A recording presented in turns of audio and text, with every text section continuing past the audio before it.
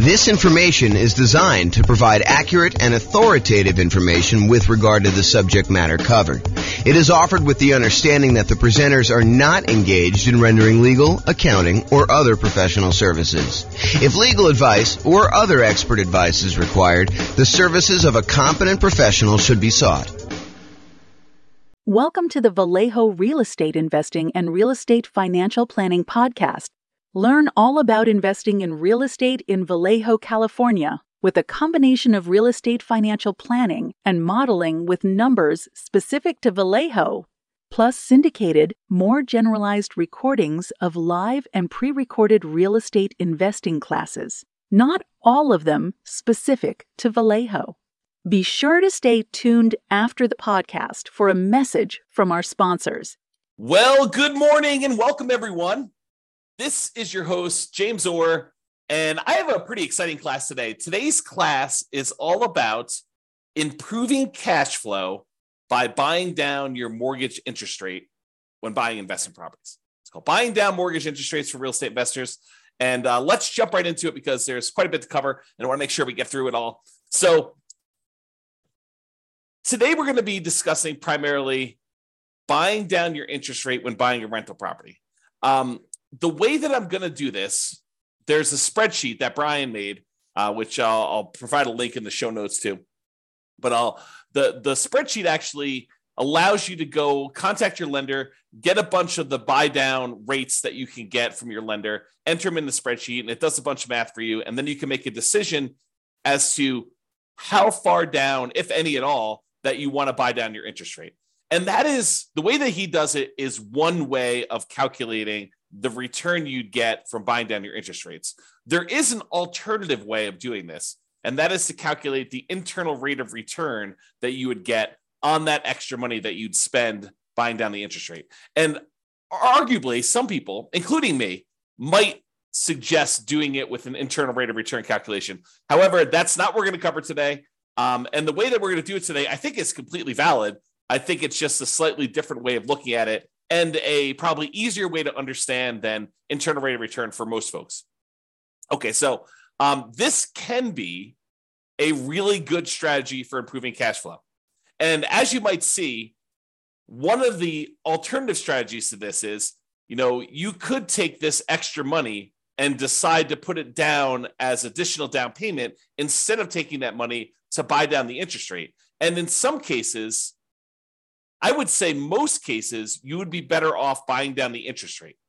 And we will look at that math. Now, there may be a time factor component to that, where if you're only going to hold the property for a year or two or three or whatever you're going to do there, it may be better for you to not buy down the interest rate. It may be better for you to put more down or to not put more down and just deal with whatever negative cash flow or slightly less than ideal cash flow you'd get by not putting more down or buying down the interest rate. But that's something for you to decide. Because if you remember, I'll kind of tie this back into when we talked about achieving financial independence. There are some folks who are buying properties that they intend to have and hold forever, and that is going to be part of the income they receive when they're financially independent. These are properties that you expect to hold in your portfolio indefinitely. Like you do not plan on selling them at all. And then there are other properties where people would buy in order to get a really good return on, especially that early on, that like excellent return on equity you get when you own a property for the first few years and your equity is relatively small because you're highly leveraged and you're able to get like almost like rocket booster type returns on that. Some people are going to buy properties to get those rocket booster type returns with the intention of trading them up for something else, doing a 1031 exchange and buying something larger, or selling off those properties, paying all the expenses on them, the capital gains, the depreciation recapture, the real estate commissions, if you've got any of those going out, and closing costs, if you've got those going out, and then take that money and then use that in order to stabilize your returns elsewhere, whether that's investing in something else like stocks or bonds, or taking that money and paying off existing loans. So depending on whether this is a property that you plan to hold forever in your portfolio, or a property that you plan on holding for a short period of time and then doing something else with it, you may or may not choose to buy down your interest rate depending on the hold period. I'll also add in one additional wrinkle. If your plan is to buy more properties than you need, like let's say you intend to have 5 free and clear properties in your portfolio at the end. Let's say your plan now is to go out and buy 12 properties.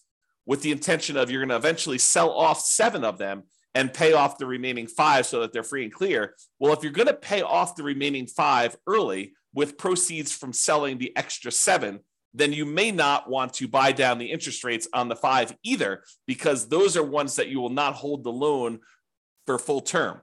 And so these are things that you should decide. And the reason why we covered those in previous classes before we get to this point is you should decide which properties you plan to have in your portfolio at the time when you are financially independent and how you plan to get there. Like, do you plan on paying off these properties early? And a lot of times we make these plans and they change, but realize that you should have this plan going in. Okay, now that I've given you some background and context, let us talk about doing buying down interest rates when buying a property. Today, we're going to focus in on buying down the interest rates when you are purchasing a property. And specifically, I am not going to talk about buying down the interest rates when you do some type of cash out refinance on a property, or when you do some type of cash in refinance on a property where you actually put more money into the deal and refinance your property at the same time in order to get shorter loan term or lower monthly payments, or to get a better interest rate. So we're not talking about cash out refinances. We're not talking about cash in refinances. We're not talking about doing a rate and term refinance where we're refinancing the rate on the loan and or the term on the loan. And we're definitely not talking about recasting a loan where you have a lump sum of money and you want to reduce the payment on your existing loan without changing the other terms of the loan. You just want to kind of like make a $10,000 additional payment on your property and reduce the monthly payment by whatever it is, $50, $100, somewhere in that ballpark, depending on how much time you've got left on the loan. But we're not talking about that either. This is specifically buying down your interest rate when purchasing a property. Okay. Big picture. When you go to get a loan, the interest rate you get on the loan can be changed by how much you either pay and give to the lender, or how much the lender gives you as a credit to take a higher interest rate. So you can voluntarily take a higher interest rate and have the lender give you a credit to help cover closing costs. So you go to a lender and then you tell them, hey, look, I'm thinking about getting a loan. They tell you, okay, the rate right now, if you don't pay any points at all, is going to be 0. It's going to be 7%. 0 points in, 7% loan. However, if you are willing to take 7.25 as your interest rate, we will give you $3,000 or $5,000 or $8,000, whatever it is, as a credit that you can use to cover some of your closing costs. Or you can give us some money and we will give you a lower interest rate. If you sort of like give us $5,000 in advance, we will, instead of giving you 7% of your loan, we'll give you 6.75 as an example. So it can work both ways. You can pay money in order to have your rate lowered, or you can receive money as a credit from the lender in order to take a higher rate. Now, the money you receive is not able to be used for down payment. Down payment is completely different. The money you receive can only be used to cover like closing costs, not down payments. Okay, now, when we're discussing this, for the sake of this class, the change in the interest rate we're talking about is for the life of the loan. Okay. There are other loan programs where you could go in and the lender will say, I'll give you a 2-1 buy down type of loan where for the first year you get a really low interest rate. For the next year, you get a slightly higher interest rate, but still lower than what it would normally be. And in year 3, you're getting your normal interest rate. You can have a seller, a lot of times it's a builder, paying a lender in order to buy down the interest rate for you for a period of time, like a temporary lower interest rate. That is not what we're discussing here in this class. This class, we're talking about you paying a fee to the lender, and in exchange, the lender is lowering the interest rate for the life of the loan. So if you were going to get a 7% loan, now you're able to get 6.875, and that lasts for 30 years. Or until you pay off the loan. So you can pay off the loan organically over that 30-year period if it's a 30-year loan. Or if you make extra payments on it, it could get paid off sooner. So that interest rate would only last until the loan is paid off for you making extra payments. Or if you go sell the property, then the loan gets paid off and you no longer have that interest rate. Or if you refinance the property and get a new loan on it, then you get rid of that interest rate. So realize when you're buying down these interest rates, you almost need to like plan out what you're going to do with your property. You need to do some loan planning and say, I plan on having this loan for 5, 10, 15, 20, 30 years until it's paid off. So as one example, I have a loan on my owner occupant residence, and the loan is at 2.25%. It's a fixed rate 30-year loan. I am probably never paying that loan off. The loan is at such a low interest rate that I would rather have that money sitting in CDs or buy another free and clear rental property instead of paying off the loan on my owner occupant property. But it helps to know when you get a loan how long you're going to have that. Okay? Now, there are other things you could do where you get these short-term interest rates, which we talked about, like that lower payment for the first 2 years. Again, we are not discussing those. Okay. So I mentioned the word point. What is a point when you hear a lender say a point? Like you may hear them say, look, your interest rate is 7% with 1 point, or 6.5% with 1 point, or 6.5% with 2 points. A point is money that you pay to a lender upfront to get the mortgage interest rate. It is non-refundable. It is a fee that you pay to the lender in order to get an interest rate. And they can be positive where you pay the lender points, or they can be negative where the lender gives you a credit in order to do that. From the lender's perspective, it almost looks to them like money now instead of interest later. So they're like, look, you can pay me $5,000 now, and I will give you a lower interest rate so that I'll collect less interest over time in exchange for a little bit of money up front. Now, 1 point is 1% of the loan amount. So if you're buying like a $500,000 property and you're going to put 20% down as an example, that means you'd be putting $100,000 down on a $500,000 property. So you get a $400,000 loan. Then 1 point of a $400,000 loan is $4,000. And to be absolutely clear, this is not part of your down payment. Any points you pay are in addition to the down payment you need in order to get the loan. They're in addition to other closing costs you might have for getting the loan. And the points you pay are not part of your monthly payments. It's not like if you pay points, then those count as part of your monthly payment. Okay. Points are separate things you pay to a lender upfront. They're non-refundable that affect your interest rate on the loan. Okay. That's what points are. So let's talk about what par rate is. The par rate on a mortgage is the mortgage interest rate you'd get if you paid exactly 0 points. You did not buy down the interest rate at all, and you did not receive a credit to accept a higher interest rate from the lender. The par rate is the interest rate you'd get if you didn't pay them any money and they didn't give you a credit to change the rate at all.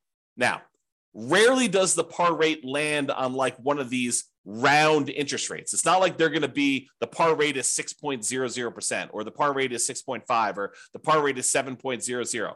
Rarely do they end up on one of those sort of like really round numbers. They're usually like, 6.531 or 6.744 or 6.122. Like they end up being in these like weird spots. So in most cases, when a lender is giving you a quote for kind of like what par would be, they will tell you, par is about 6.5 and you're getting a $200 credit, like a really small credit. Or, par is 6.5 and you have to pay $250 in order to get that rate.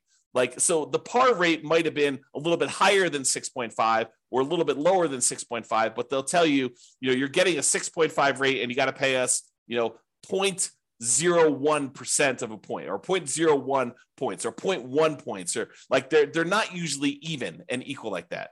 So you'll usually end up paying a little bit more to buy down the rate or a little bit less to get a credit in order to get at that round interest rate. So par rate is not usually on an even number. Now be careful.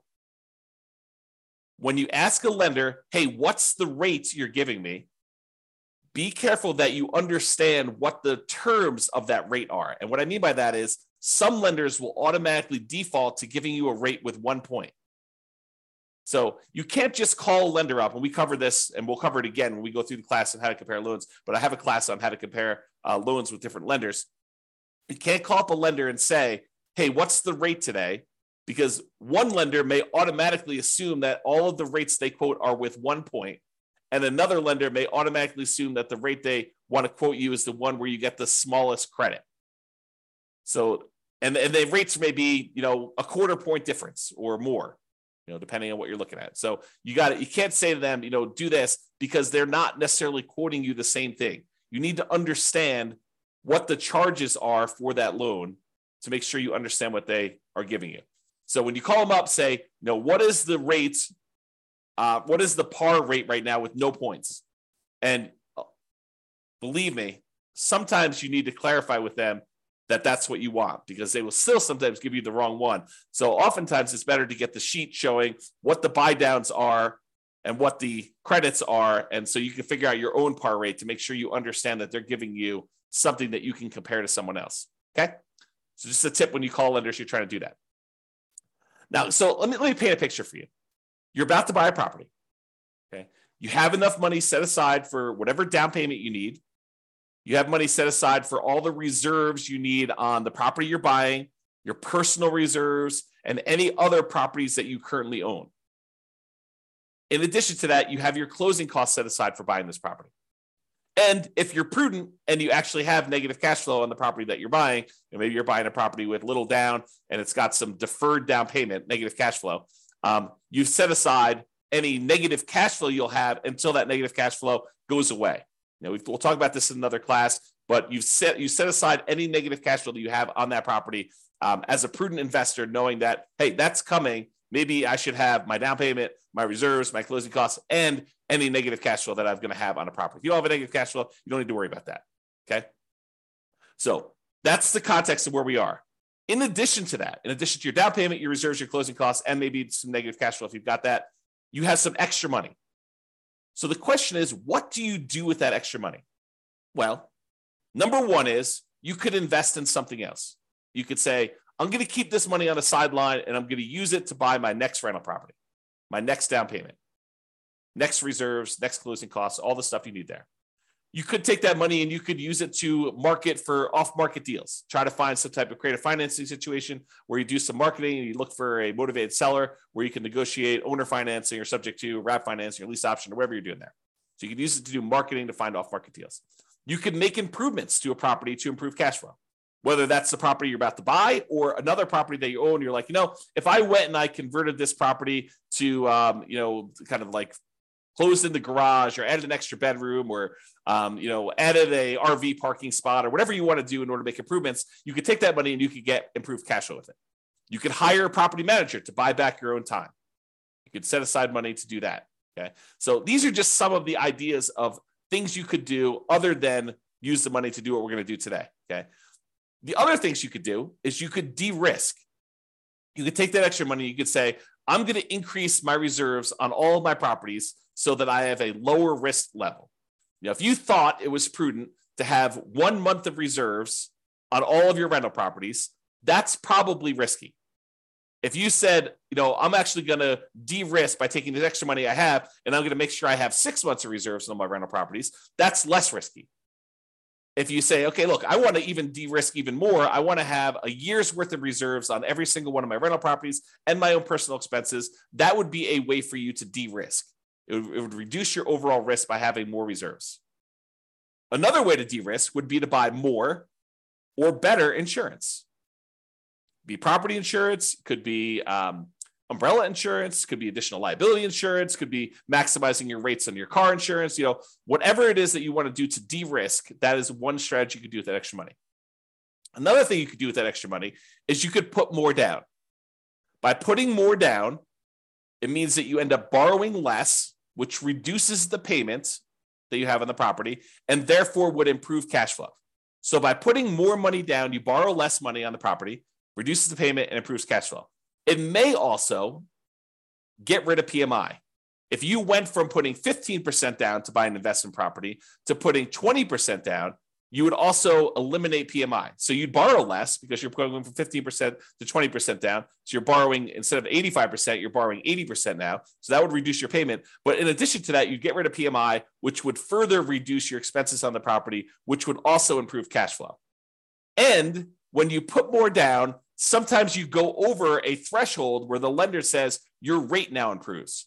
If you go from putting 15% down to putting 20% down, not only do you borrow less, not only do you get rid of PMI, but you also get a slightly better interest rate directly from the lender because you went from an 85% loan to value to an 80% loan to value on your loan. Okay. So by putting more down, you can improve your cash flow in possibly 3 ways, usually at least 2, which is borrowing less and getting a slightly better interest rate. So those are some of the options if you have extra money when you're buying. Today, we're going to cover one of the other things you could do with that money, and that is you could voluntarily pay extra points to the lender to buy down the interest rate on the loan. Okay, so you give money in terms of points to a lender. They're non-refundable. You don't get them back. They don't count as equity, but then you actually use that in order to improve the interest rate you're getting on the loan for the life of the loan, which could improve cash flow. So comparing the two options, you can either put more money up for down payment or you could buy down the interest rate. If you do it as down payment, you borrow less, you lower the payment, you get improved cash flow. When you buy down the interest rate, you borrow the same amounts, you reduce the interest rate, and you improve cash flow. When you put more down as a down payment, the money is now in equity in the property. You are likely to get it back when you either sell the property or do a cash out refinance. When you buy down the interest rate, the money is consumed. The lender takes it as a fee. It is not equity in your property. You do not get that back when you sell or do a cash out refinance. When you put more down payment down, it lasts the full life of the loan, just like it does if you buy down the interest rate. They both last for the full life of the loan. When you put more down in down payment, it may change your interest rate. May. If you don't go over a certain threshold, if you only go from putting 20% down to putting 22% down, you may not see an improved interest rate from doing that. If you go from 20% down to 25% down, you are likely to see an improvement in your interest rate when you put more down. However, when you buy down your interest rate, that's literally what you're doing. It does change the interest rate. When you put more down in down payment, it may impact your private mortgage insurance. If you go from less than 20% down to at least 20% or more down, then it will affect your interest rate. It'll affect your PMI. It even affects your PMI if you go from like 5% down to 10% down. It doesn't even mean that you need to get rid of it completely, but actually having more in down payment will reduce your PMI payments by some, not to zero. You have to, in order to reduce your PMI to zero, you need to go above 20% or more. Okay, but you can go from 5% to 10%, and it could actually adjust your PMI because you hit certain thresholds with PMI. When you buy down your interest rate, though, it does not impact PMI at all. Okay, so those are comparing the options. So let's say you do want to consider buying down your interest rate. You call your lender up or you email your lender and you say, look, hey, can you send me a list of the buy down table for buying down the interest rate on this particular thing? And they'll send you over something what looks like on the screen here, which is a buy down table showing you all the different rates along the left-hand side. Then there's a column for APR, which I'm not going to get into today. Then there's the price, like how much it actually cost you in order to do that. The discount or rebate percentage, like how much in terms of points that it cost you to do it, whether they're giving you a credit, which is the green ones down here. This is where they're paying you money. The red ones are where the borrower, you, are paying in a fee in order to get that. This is the dollar amount of the rebate based on whatever price of property they put in to give you this quote, and whatever your credit score is and stuff for today. So it tells you like how much it costs you to do that in order to do it. And then it gives you what the principal and interest part of the payment is. Okay. So this is the table they will give you. And you're looking at it and you're like, I'm not sure I understand like what the implications are just by looking at the table. And that's right. That's the trick, is that you need to do some math in order to determine if this is worthwhile doing. Okay. So then what we do is we take the spreadsheet that you take the data that your lender gave you, and you plug the numbers into the spreadsheet. You have Brian Williams buy down calculator version 3.01 is what we're using here today. And you're going to enter in your loan amount, the purchase price of the property you're buying, the loan length, for example, 30 years, the par rate. And if you don't know the par rate, there's a little calculator on the spreadsheet for helping you calculate what the par rate will be. If they only have like for example, on this one, the par rate wasn't even. It was probably somewhere between 6.5 and 6.625. As you can see, one way there's a little bit of a fee, and the other way there's a little bit of credit. So it's between these two numbers. So the spreadsheet will help you calculate what the exact par rate is. And then you copy the interest rates and the costs from the lender email. So it looks something like this. You enter in the loan amount over here, the purchase price, the loan length, and then the par rate. And the par rate calculator is below this. So if you need to calculate it out, you can do that. But I calculate that for you, and then I showed you what it is here. And then it will calculate what the par payment would be for you. So it'll actually do that calculation. Then you put in the interest rate. It usually like files them down here if you're doing that. But if you're doing ones from your lender, you may want to copy them manually into here. And then you put the cost in from the thing. So 6.875 is $2,366 credit. So 6.875, $2,366 credit. So that's what you're doing. You're putting in this rate and this number here. Okay. So when you do that, the spreadsheet will then do a whole bunch of calculations for you here. It's going to tell you the difference between how much it costs you in order to buy down the interest rate from here to here, the difference in those costs. So for example, if you were going to go get 6.875, they would give you a credit of $2,366. If you want to get 6.75, it would only cost you it would only give you a credit of $803. So the difference between these two is $1,563. So it shows you the difference in cost in going from one to another. Then it shows you what the average cost per like tier to get down to here would be. So it shows you what the average would be. And then this does a whole bunch of stuff, calculation of points. You can ignore all that. And then the payment, if you bought it down. So this tells you what your new monthly payment would be. And then it then calculates what the difference is between your par payments and what this new payment is, and shows you what the difference in payment was. So for example, this is an $87.57 higher monthly payment than what your par rate for receiving a credit of $2,366. Hold on one second. Sorry, I had to clear my throat. Okay, so with that being said, you can see here that when you buy down the rate a little tiny bit at 6.5, you end up getting a $30.52 better payment, which if you multiply by 12, you're getting $366.26 better cash flow on your property by buying down the rate there. And you can see there are ones where you're getting significantly better cash flow. For example, if you buy down the rate all the way to the max, you get $5,795.31, almost $5,800 better cash flow for the year. Almost $500 a month better cash flow by buying down the rate. Now you got to say to yourself, is it worth paying this amount of money in order to get that rate? That's what we're going to look at. And I've included this thing called vanity rates. So most of the time rates are quoted in the eighth of a point. So 6.875, 6.75, 6.25. But sometimes a lender will give you a quote for a rate of, 5.99 or, 5.49 or something like that, where it's a number that is sort of like not one of the normal eighth of a point type deals. And so they'll include those in your list, but a lot of times vanity rates don't make a lot of sense. So I'll show you what they look like here, but I've included them in this chart. I will remove them later as we show you. Okay, continuing on. So this shows you what the difference in cost was when buying down your interest rate. And what I want to point out to you is that the amount it costs to buy down your interest rate 1/8 of a point is not the same. And it's not linear. It doesn't automatically increase as you go up. Okay. So this red line shows you where the par rate is. These ones are credits. These ones over here is you're paying a fee in points in order to get a lower interest rate. But in order to change your interest rate, from it's got the vanity rates in there. So let me go remove the vanity rates here, but it shows you the difference. So for example, right here, in order to go from 6.25 to 6.15, it costs you a difference of $1,662 or $1,078. It's cheaper to go to this one than it was to go to this one. That's what we're showing you here. Okay. So I've got some vanity rates in here. I've got like 6.49 and 5.99. I'm going to go and remove those.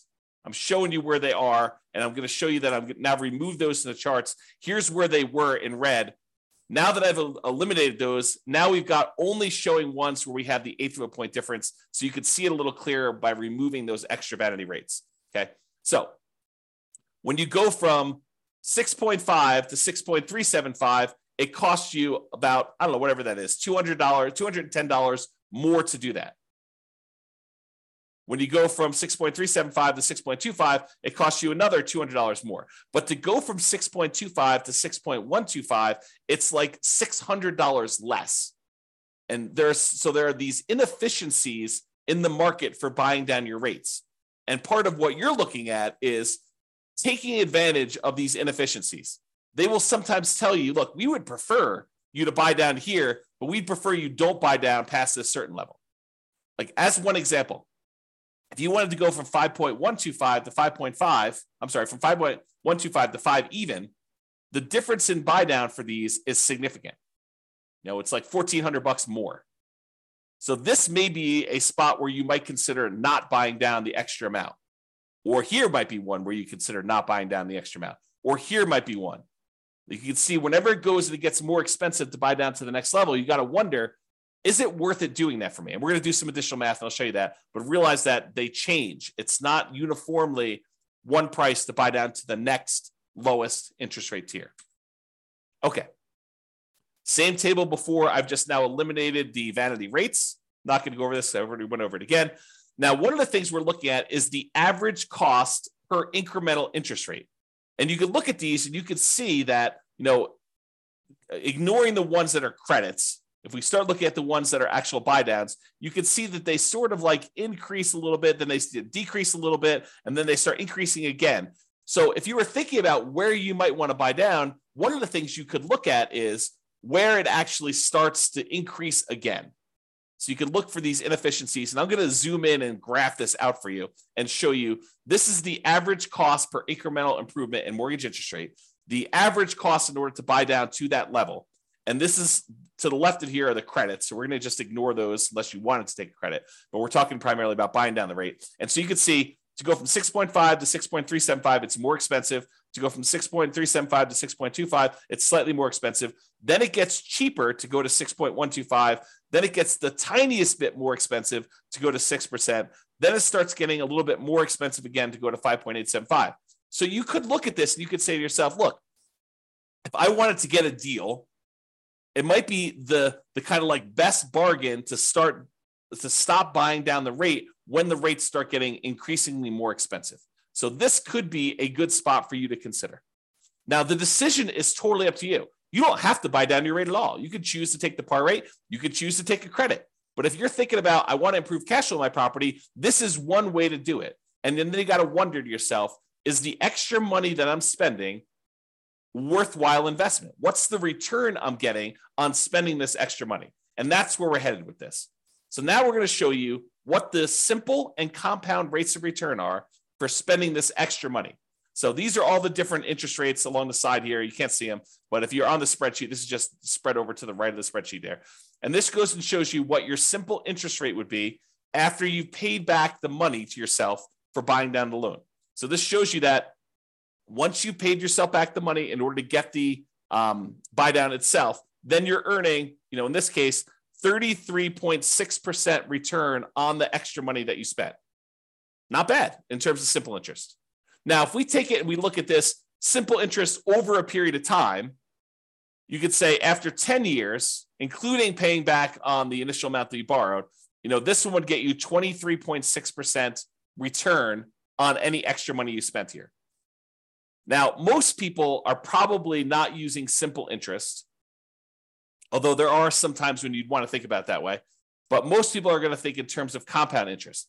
The money you're getting on the money that you invested over time from a while ago, you want to make sure you take into account that time impacts your return. And so compound interest does that. So in this case, you can look at what your return is over here from seeing different interest rates that you buy down to. And you can see that there's a lot of them, depending on how long out you go, where you get good returns on your money for doing that. So for example, here's how you read this chart.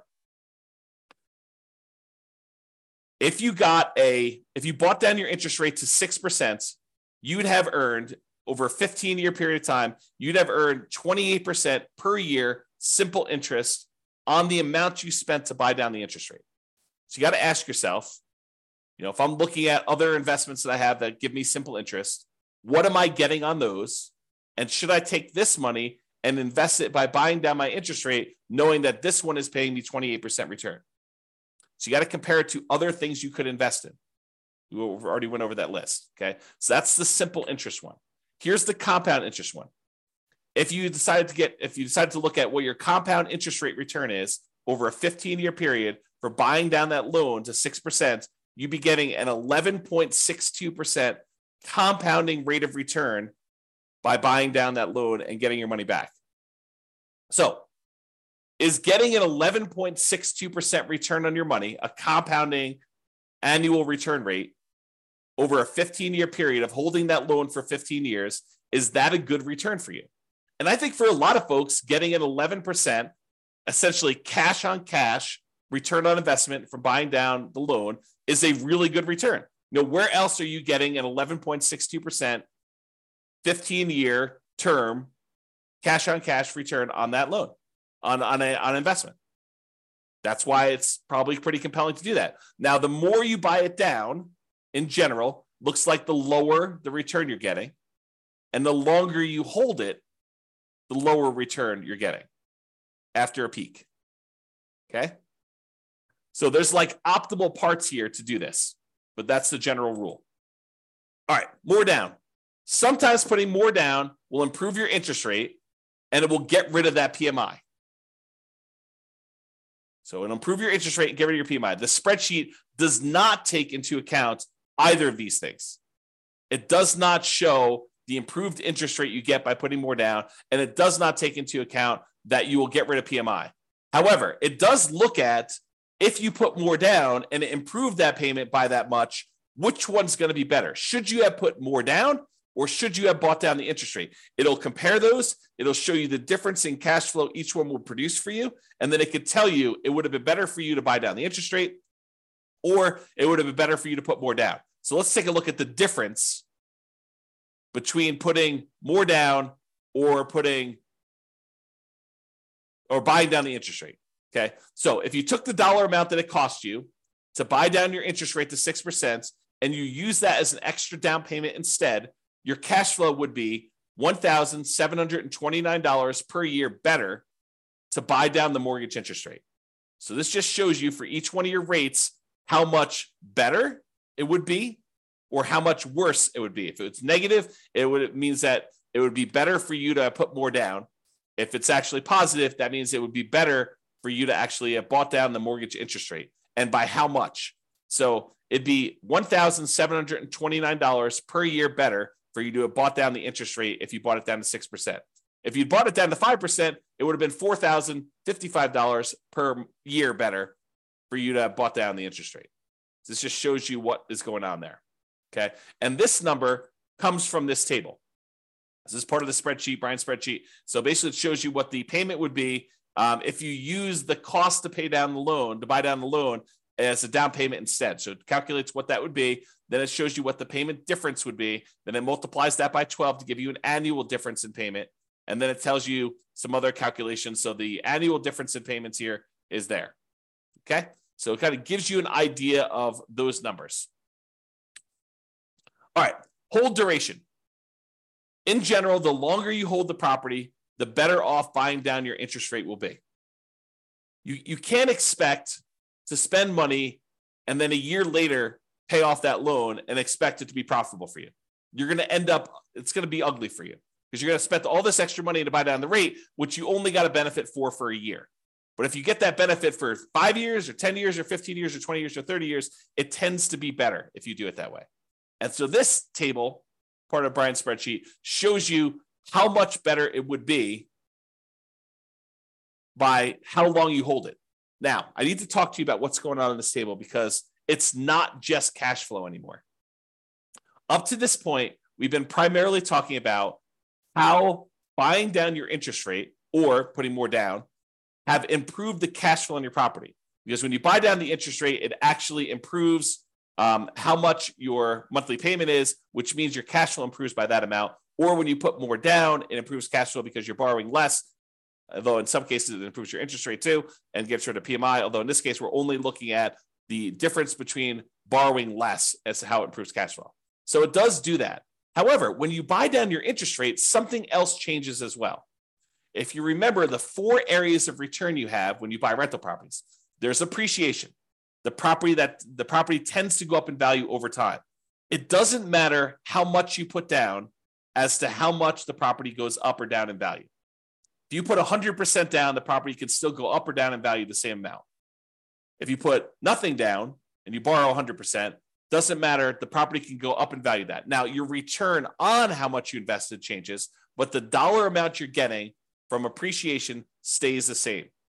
If the property goes up 3%, it doesn't matter if you put nothing down or you put everything down. Same thing holds true for your tax benefits. It doesn't matter if you put 100% down or nothing down, you still get the same depreciation benefit, tax benefits of owning that rental property. However, how much you put down is impacted by, or how much you put down impacts cash flow. The more you put down, the better your cash flow tends to be. If you buy down your rate, the better your cash flow tends to be. Okay. But it also affects something else that most people don't think of, and that is how quickly and how much you pay off on the loan, the debt amount each month. And I'll give you a really simple example of this. If you're buying a $500,000 property and you're getting a $400,000 loan, the $400,000 has to be paid off over 30 years. So you got to pay off $400,000 over a 30-year time period. So a certain amount of that has to be paid off each month in order for you to pay it off by the time it's 30 years later. But if you only borrow $50,000, then the amount of money you have to pay off is only $50,000 over that same 30-year period. So the amount you actually pay off is significantly lower when you borrow less.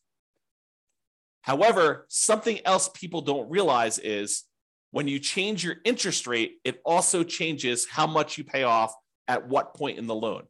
The lower the interest rate, the more you're paying off on the loan earlier. The lower your interest rate, the more you pay off earlier with each monthly payment.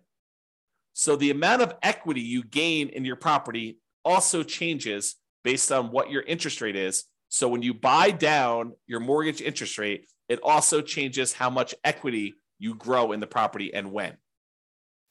What this chart takes into account is both your cash flow difference and the equity difference you get between buying down the interest rate or putting extra down payment down, because when you borrow less, the down payment impacts your equity as well. So it does take into account both of those changes, and it shows you what the difference was. So in this case, if you look at whatever it was here, I think this is probably around, 1, 2, 3, 4, 5. I think this was buying around to 6% or so.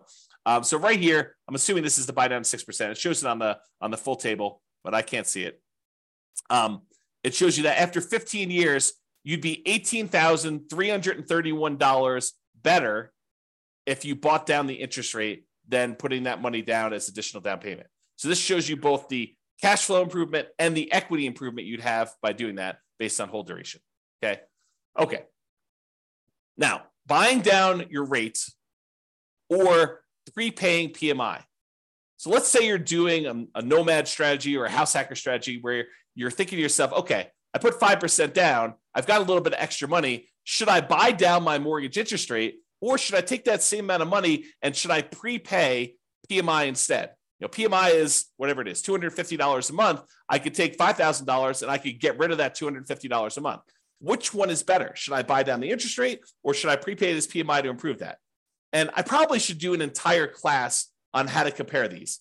But for now, the correct way to do that is to use the world's greatest real estate deal analysis spreadsheet, which is free. Just go download it at realestatefinancialplanner.com/spreadsheet and do both options. Do one option where you buy down the interest rate, do another option where you actually prepay PMI, and look at the returns you're getting, all the returns you're getting, because it actually impacts more than just cash flow. Look at all the returns you're getting and decide which one better fits what your specific goal are, what your preferred return characteristics are. Are you emphasizing and making your number one most important thing cash flow? Well, then you might want to look at cash flow. But if you're looking at what is my overall return, which a lot of folks are, then you may want to go look at which gives you a better overall return comparing those two different options. And that's the way to do it. Okay. All right, in conclusion, you can choose whether to receive a credit or to buy down your mortgage interest rate. That's your choice when you go to get your loan. It can be better to buy down mortgage interest rates than to use that same amount of money to put more down. It can be better for you to do that. So you should call your lender to get the buy down amounts and then use the spreadsheet to do some math to see what may be best for you in your specific situation. And if you need help with this, ask your lender and or your real estate agent. You know, it would help if you fill out your spreadsheet and you understood what you're trying to do. But if you need assistance, your lender should be able to answer questions about this and help you do it. Now, the decision is going to be yours. You understanding what return you're getting for buying down this rate from the spreadsheet, you need to decide, hey, look, do I want to spend more money in order to get this perceived return on that extra money that I'm spending, thinking I'm going to hold the loan for that amount of time, or do you want to not spend money and do that? I mean, it's up to you. So realize that the decision is yours, and it's really a decision about what type of return you want to get on that extra money. Maybe you decide you don't want to buy down at all. Maybe you say, look, I should just take this money and go buy another property. And instead of getting, 11%, additional cash on cash return on this, I can get a overall, whatever it is in your marketplace, 30% overall return on my money when you include appreciation, debt pay down, depreciation, and cash flow on your money. Or maybe you're like, hey, look, cash flow is really important to me. It's going to be what gets me to financial independence. I want to optimize for cash flow. And so I'm willing to spend money now in order to get a really good return on that money by buying down my rate and improving cash flow. It is your choice. All right. That's all I got for you. I hope you enjoyed this class. I'll put a link to the spreadsheet in the show notes for those of you that need that. And feel free to use it to analyze your next buy down when you're purchasing a property. This has been James Orr. Have a great day, everybody. Bye-bye for now. With home prices up, mortgage interest rates up, and rents up, but not quite enough to counteract the higher prices and interest rates. Cash flow on rental properties in Vallejo is harder than ever. Book a call with the Real Estate Financial Planner to apply our proprietary 88 strategies to improve cash flow on your rentals. See the show notes for a link to schedule your call and improve your cash flow today.